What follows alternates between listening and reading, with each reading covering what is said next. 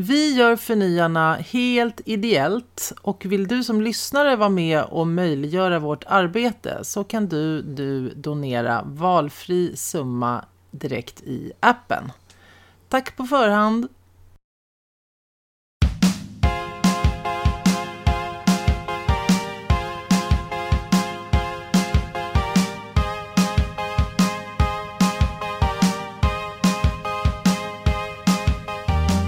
Det är inte utan att man börjar reflektera lite så här när vi börjar podda igen och fundera över vad har egentligen hänt på de här 1,5 åren sedan vi satte igång. Har det hänt något i världen egentligen? Har vi... Går vi åt rätt håll? Eller åt vilket håll går vi? Bra fråga. FN-chefen kom ut här om dagen med ett argt inlägg om att vi går mot 16% koldioxidökning istället för att vi minskar till 2030. Så det är någonting liksom här som inte riktigt stämmer, måste vi säga. Det är för att å ena sidan brinner världen och å andra sidan så är det som att vi anstränger oss kollektivt väldigt, väldigt hårt för att fortsätta som om ingenting hade hänt. Är det inte så? Men är det inte lite så man gör då? Igen, kanske klyschan nu då, men att så här, ingen vill... Man vill inte höra att du måste förändras, men man vill gärna se på... Liksom man vill utvecklas. Fast det kanske är samma sak. Alltså så här att om någon säger åt en att du förändras, eller det vet man ju bara om man har någon kompis. Man vill eller inte något. Bli fråntagen någonting, Nej. tänker du. Man vill inte bli fråntagen, man vill bara att liksom man ska berikas på olika sätt. Ja. Och det behöver inte bara, det kan vara själsligt också kanske. Ja, men precis. Man vill växa, man vill inte... Ja, man vill hålla fast i det som man känner till. Alltså någonstans. Ja, jag började fundera också på så här, om vi egentligen är ganska enkla, vi människor. Alltså vi har den uppsättning liksom, förmågor vi har. Och vi kanske faktiskt inte kommer att kunna ta oss ur det här. För tittar man på historien så har vi ju inte lärt oss av den heller. Jag läste lite om romarrikets fall och vad det var för någonting som hände där egentligen. För jag ville förstå det och se om jag kunde hitta några paralleller. Och det kunde jag ju. Det är också roligt, förlåt. Liksom... Jag vill jättegärna höra det här för att det är spännande. Men också så här, vad har vi lärt oss från romarna? Det är som att säga vad vi har lärt oss för någon på månen för att det är så länge sedan. Men fortsätt, jag håller med dig. Jo, men det är ju det. Men samtidigt så är det någonting vi lär oss om i skolan. Det är någonting visst. Som Nej, så här, jag vet, vi behöver inte gå in på det. civilisationer som har gått under. Så här, varför har de gjort det? För att jag menar... Redan de gamla grekerna var ganska kloka. Vi läser fortfarande Platon. Ja, och de löste en hel del av livets gåtor för länge sedan. Och det är samma liksom... Det är samma människa i grunden som vi försöker så här, vara. Men vi kanske inte förmår helt enkelt att vara mer än simpla människor som agerar på våra instinkter. Och så vidare. Alltså att kunskap är en sak, men hur vi agerar är något helt annat. Ja, men under romarriket då så det var ju ett fruktansvärt slöseri med resurser till exempel. Klyftorna mellan rika och fattiga ökade jättemycket. Och en grej som jag tyckte var intressant var att de rika, liksom den rika samhällsklassen, den flydde iväg liksom, för att slippa skatter och få sköta sig själv med sina pengar. Liksom. När det började bli jobbigt så ville man inte ta del och lösa liksom, det jobbiga, utan man ville hålla i det man redan hade. Och då började jag se så här paralleller mellan hur att rika har flytt liksom, i sina pengar och så vidare. Det är ju, så har det ju varit länge. Men jag tänkte också på det här, vi flyr in i oss själva och hur vi flyr in i saker som är lättjefulla och lustfyllda och så liksom, som kollektiv nu egentligen. Att man åker till Grekland och sippar drinkar medan skogarna bakom brinner typ. Ja, men det är precis. Men jag tänkte då på den här, på överklassen och på kändisöverklassen. Och så såg jag liksom några bilder från Met-galan där Lil Nas X liksom glider in i en guldrustning. Som och alla andra där och hur vi... Han hade 3 liksom guldoutfits. Frossar i... Vad sa du? Han hade 3 guldoutfits. Ja, exakt. Som han klädde av sig. Han ömsade skinn i olika lager av guld. Och vi frossar liksom i allas olika så här, klänningar och så vidare. Och det är ju också ett sätt att fly. Alltså vi flyr kollektivt in i liksom andra typer av världar och sinnestillstånd nu. Och det är jag också. Man kan ju inte vara i vardagen hela tiden och inte tänka på någonting annat än vad det brinner idag liksom. Eller, ja, och liksom Met-galan är ju bara ett exempel. Det finns ju fler tecken på att vi betraktar världen med en loj blick när till exempel Daily Mail häromsistens mitt under brinnande Afghanistan-helvete skriver en artikel om talibanernas stil och hur den kan se ut i vissa sammanhang. Att de använder designerkläder Gud. och är det är coola. Så sjukt. Wow. Jag har funderat mycket över det redaktionsmötet och hur det gick till när de valde just den vinkeln. Men jag tänker att det är ett tecken på samma sak. Och det där tänker jag liksom ändå är kanske viktigt att vara medveten om någonstans. Att så här, vad håller vi på med där? Vad handlar det om? Att vi... För det i sin tur, jag menar en av de absolut mest komplicerade sakerna med vår samtid, det är ju vår konsumtion liksom. Och hela det där, hela internet och bloggeriet och instagrammeriet och så vidare och alla vi följer och allt alla som vi vill vara. Ja, alla sätt vi vill se ut på och allt vi vill äga. Alltså, ja, precis. Alltså, det är någonting som hela tiden så här... Jag kan också tycka det är jättegött att sitta och kolla på. Men det föder ju också en massa saker som ju tar oss ifrån det vi egentligen behöver göra nu. Verkligen. Alltså, en kompis till mig gjorde liknelsen med... Du har sett Hunger Games, va? Oh ja. Att vi är mer och mer som huvudstaden Panem i väst. Saker och ting brinner och faller ihop och det är slavar och det är så här, men det är någon annanstans.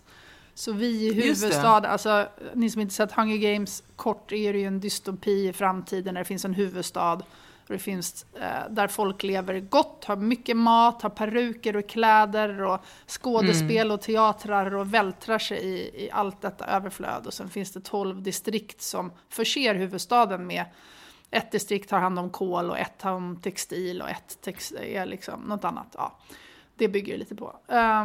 Så att vi är liksom som att det känns mer och mer som att man är i Panem, men man vill inte riktigt se det. För att det är klart att vi har våra problem här, måste man ju säga. De kan man ju inte skyffla. Alltså så ett kärleksproblem är ju stort, vad man än är. Eller ett problem med att få lönen att räcka och så vidare. Men sen inom det systemet så måste man väl fortfarande se ett större perspektiv också. Och lite att... Ja, och sen så vad jag inte riktigt heller förstår så här i det offentliga samtalet, och det är väl både i politiken och alla möjliga håll och kanter, det är den här gamla sanningen om att när det är kris så behöver man gasa och bromsa samtidigt. Alltså man kan ju absolut inte fortsätta som man har gjort, för då kommer det bli ännu mer kris. Och man behöver gasa därför att man behöver hitta nya sätt att göra saker på för att råda bot på det som inte fungerar. Men man behöver också verkligen bromsa.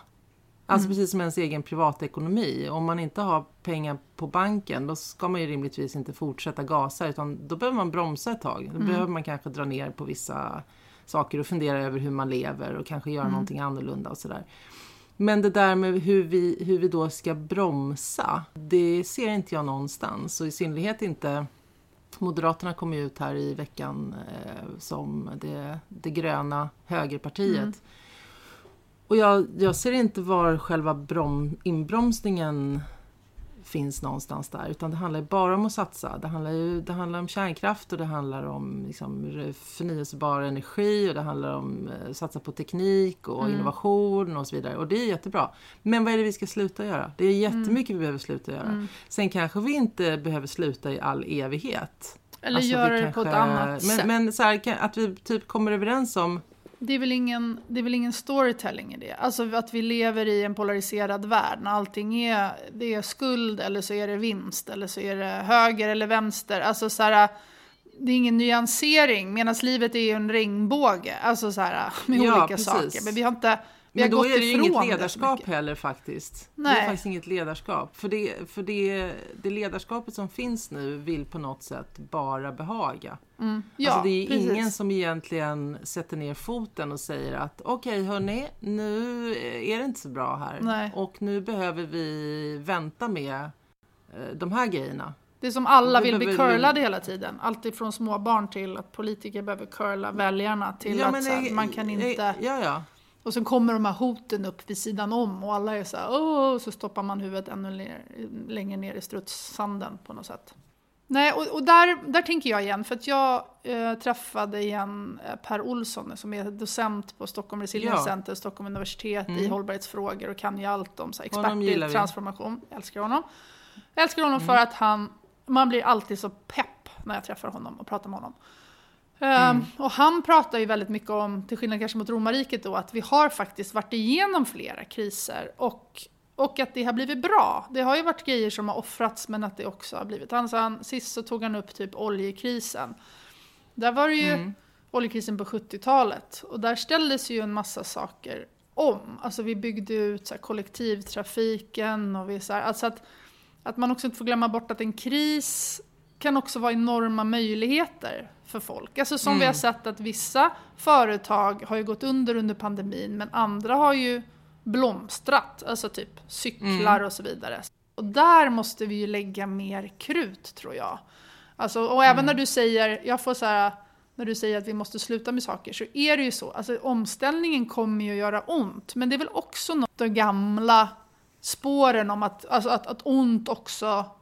Att ont är farligt på något sätt. Eller att liksom omställningen... Precis. Det är ju inte alltid kul. Men det är väl många grejer just nu som inte är kul. Om 1 av 10 i Sverige käkar psykofarmika för att liksom må lite bättre. Hur kul har vi det nu då? Alltså det är så här... Någonstans ju. Ja, det är väldigt spännande hur allting bara rullar på. Men det är väl också att tåget... Det är väl lite som ett tåg, tänker jag också att... Som tar, en kilometer och stanna om den har full fart. Alltså så att det är svårt att se ett stanna när man fortfarande fortsätter att elda på. När det är en lång stoppsträcka liksom på något sätt. Ja, precis. Alltså jag är ju helt med på det här som Per Olsson då säger. Att det finns en massa möjligheter. Och det finns ju otroliga möjligheter till innovation och så vidare. Men jag tror inte att de möjligheterna egentligen finns i vårt befintliga sätt att tänka. Nej. Alltså det är inte att vi ska liksom komma på en teknisk grej till. Utan de stora innovationerna ligger i att vi börjar se världen på helt nya sätt som en helhet. Vi börjar se oss själva som helheter. Vi börjar som göra saker med respekt för naturen och så vidare. När vi börjar tänka på helt nya sätt, då där finns det ju en otrolig massa spännande innovation. Att man kan förändra processer och normer och liksom sådana saker. Men det är ju fortfarande en väldigt så här intellektuell övning att gå därifrån och tänka att det skulle kunna hända till att världen faktiskt förändras. Den resan är ju ganska lång, om man säger så. Men jag känner lite så här att det finns något för en själv. Om man nu ska prata om alltså omställningen som i att jag tycker att när jag gör den resan eller håller på nu några år att ställa om att tänka mer på alla i hela kedjan om jag ska handla något. Vad är det som verkligen betyder något? Alltså så här, gå på djupet i det. Så har ju det gett mig en tillfredsställelse. Sen kan jag ju fortfarande bli trött på när man så här försöker inte flyga eller inte shoppa grejer och så vidare. Och igen, brasklapp med flyga, för det var inte länge sedan som jag höll på att flyga till Bali och annat.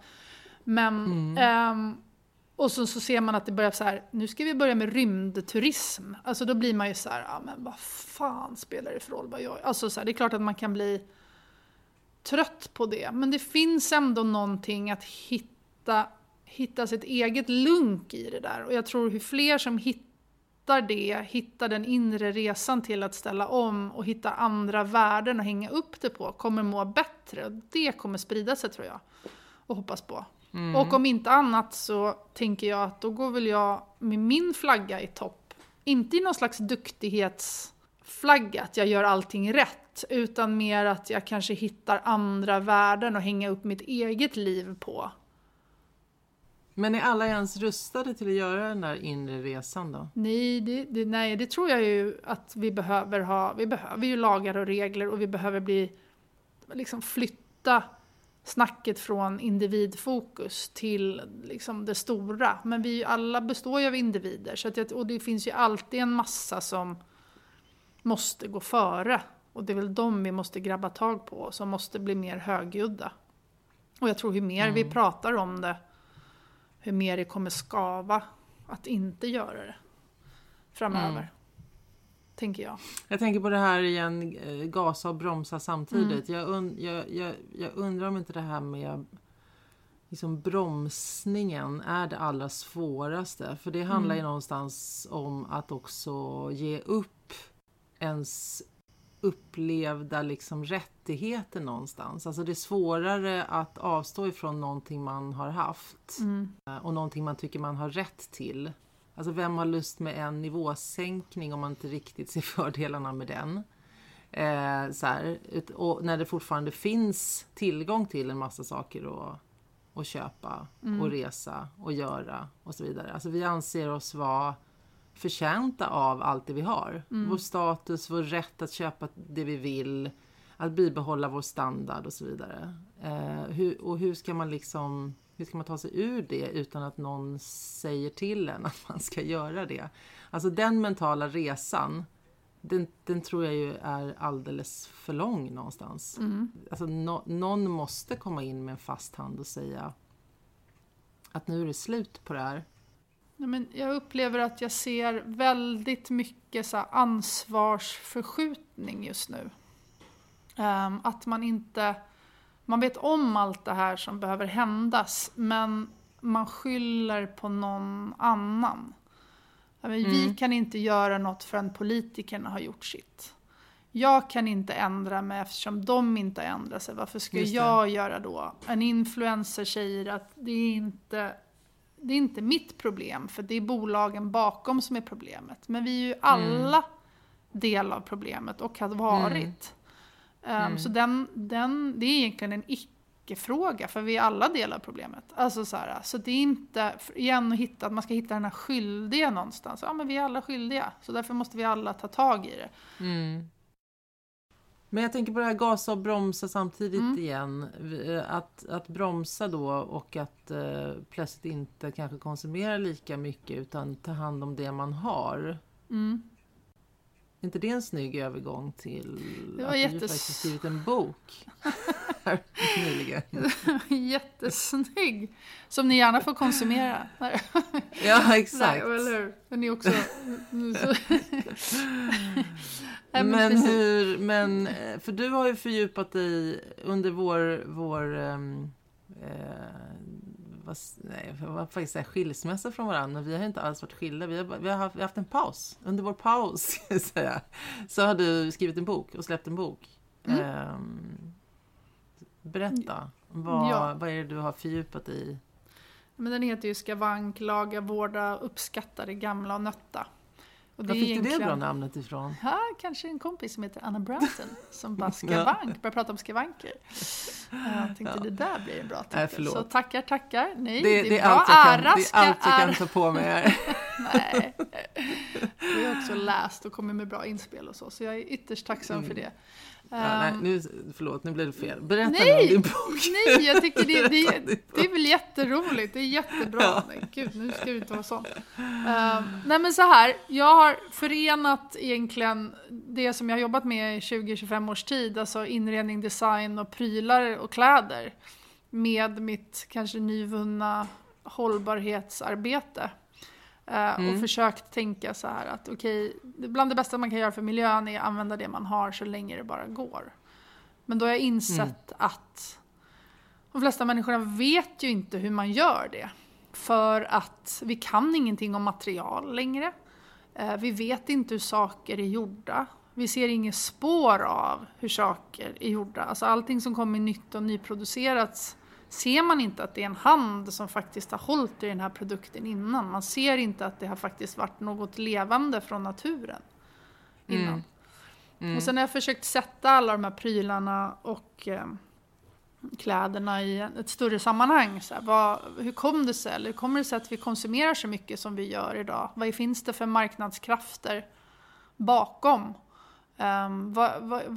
Varför är vi typ den äldsta generationen som någonsin har levat? Alltså man beräknar ju att våra barn kommer bli över 100 år, nästan hela bunten. Men vi har aldrig dyrkat ungdomen så mycket som nu.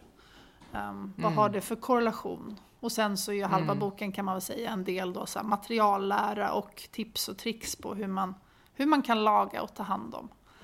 Och det är inte den har meningen påverkat som oss mycket här hemma, kan jag säga. Är det så? Kul. Min man, han pratar hela tiden om att laga stövlar på olika och vi har inte kommit så långt att vi har börjat laga än, men vi har förstått att man kan laga stövlar, för de går sönder liksom, det är nya stövlar var 3:e månad eller sånt där hemma.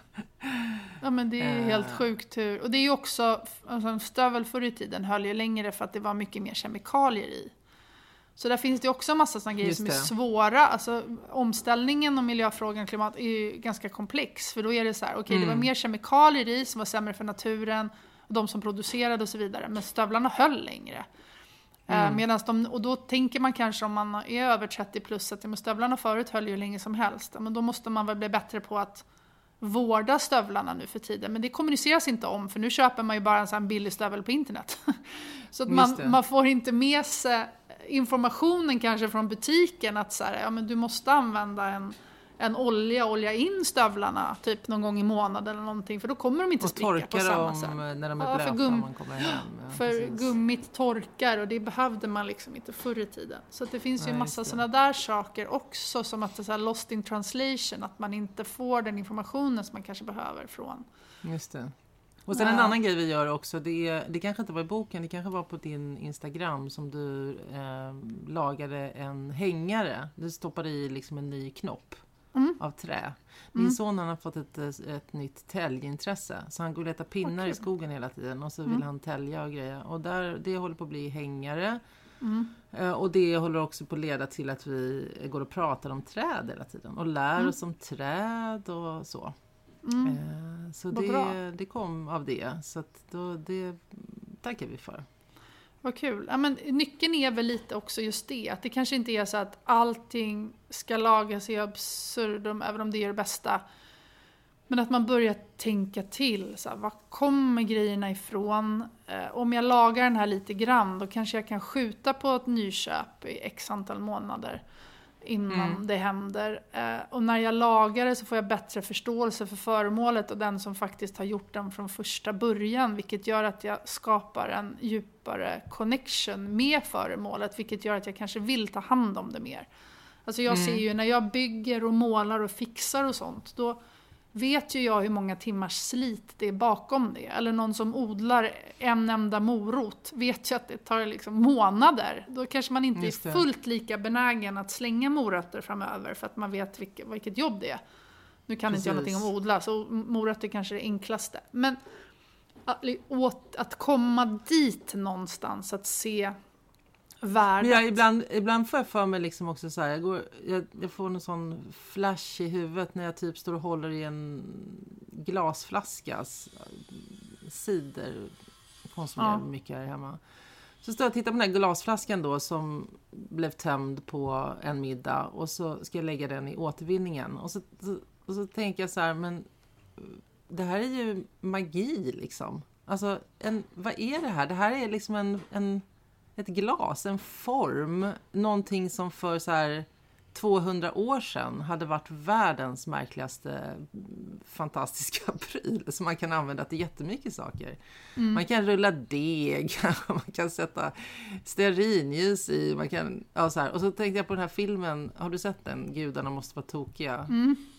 Säkert fruktansvärt rasistisk om man skulle se den igen. Men på 80-talet så skrattade man otroligt mycket åt den. PK-barometern, Ja, precis. Och då, men där var det ju, för den som mot förmodan inte har sett den, så är det att de släpper en kolaflaska från ett flygplan som landar i öknen i Afrika någonstans. Och så ser det några infödingar som hittar den där flaskan. Och så handlar hela filmen om den flaskan.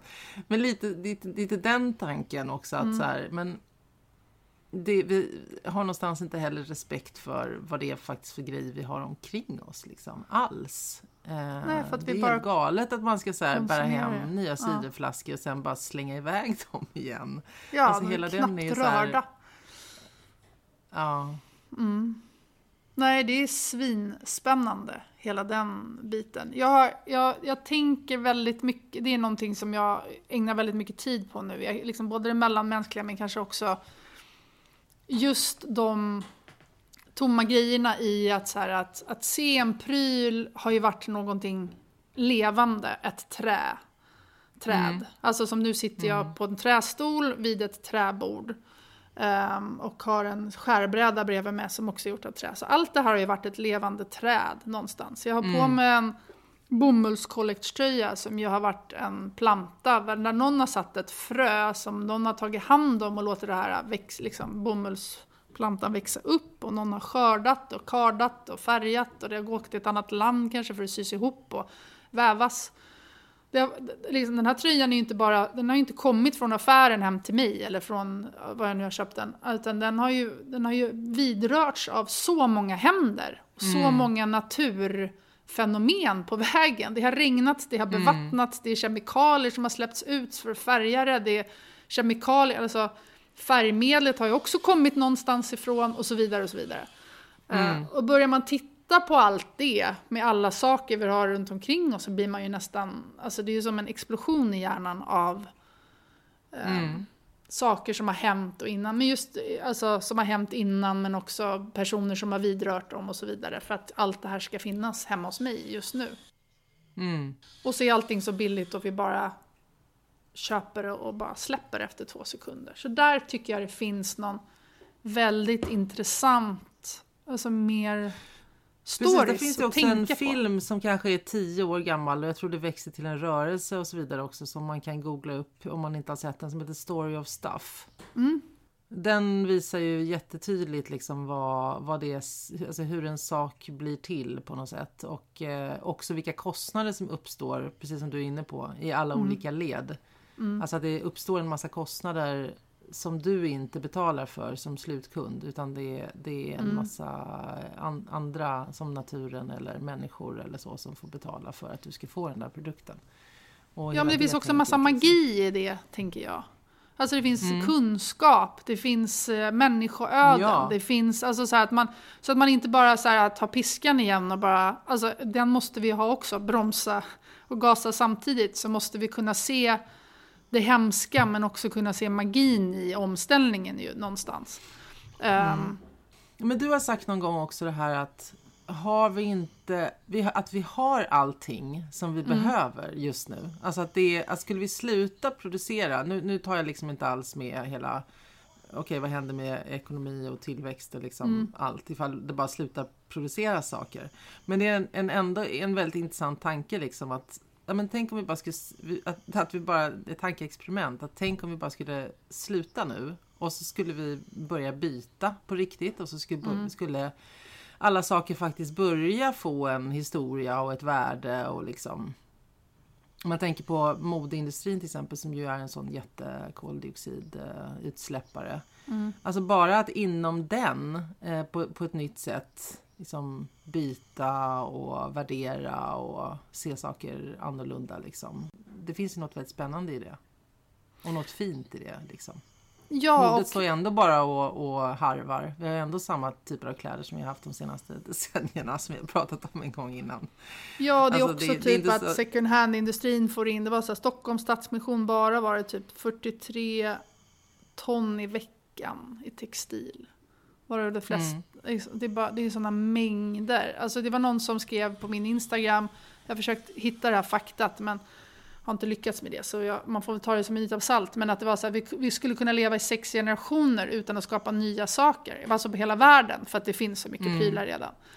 Det säger ju ganska mycket, om det nu skulle vara sant eller i närheten, men jag tror dem, alltså någonstans, alltså så här att.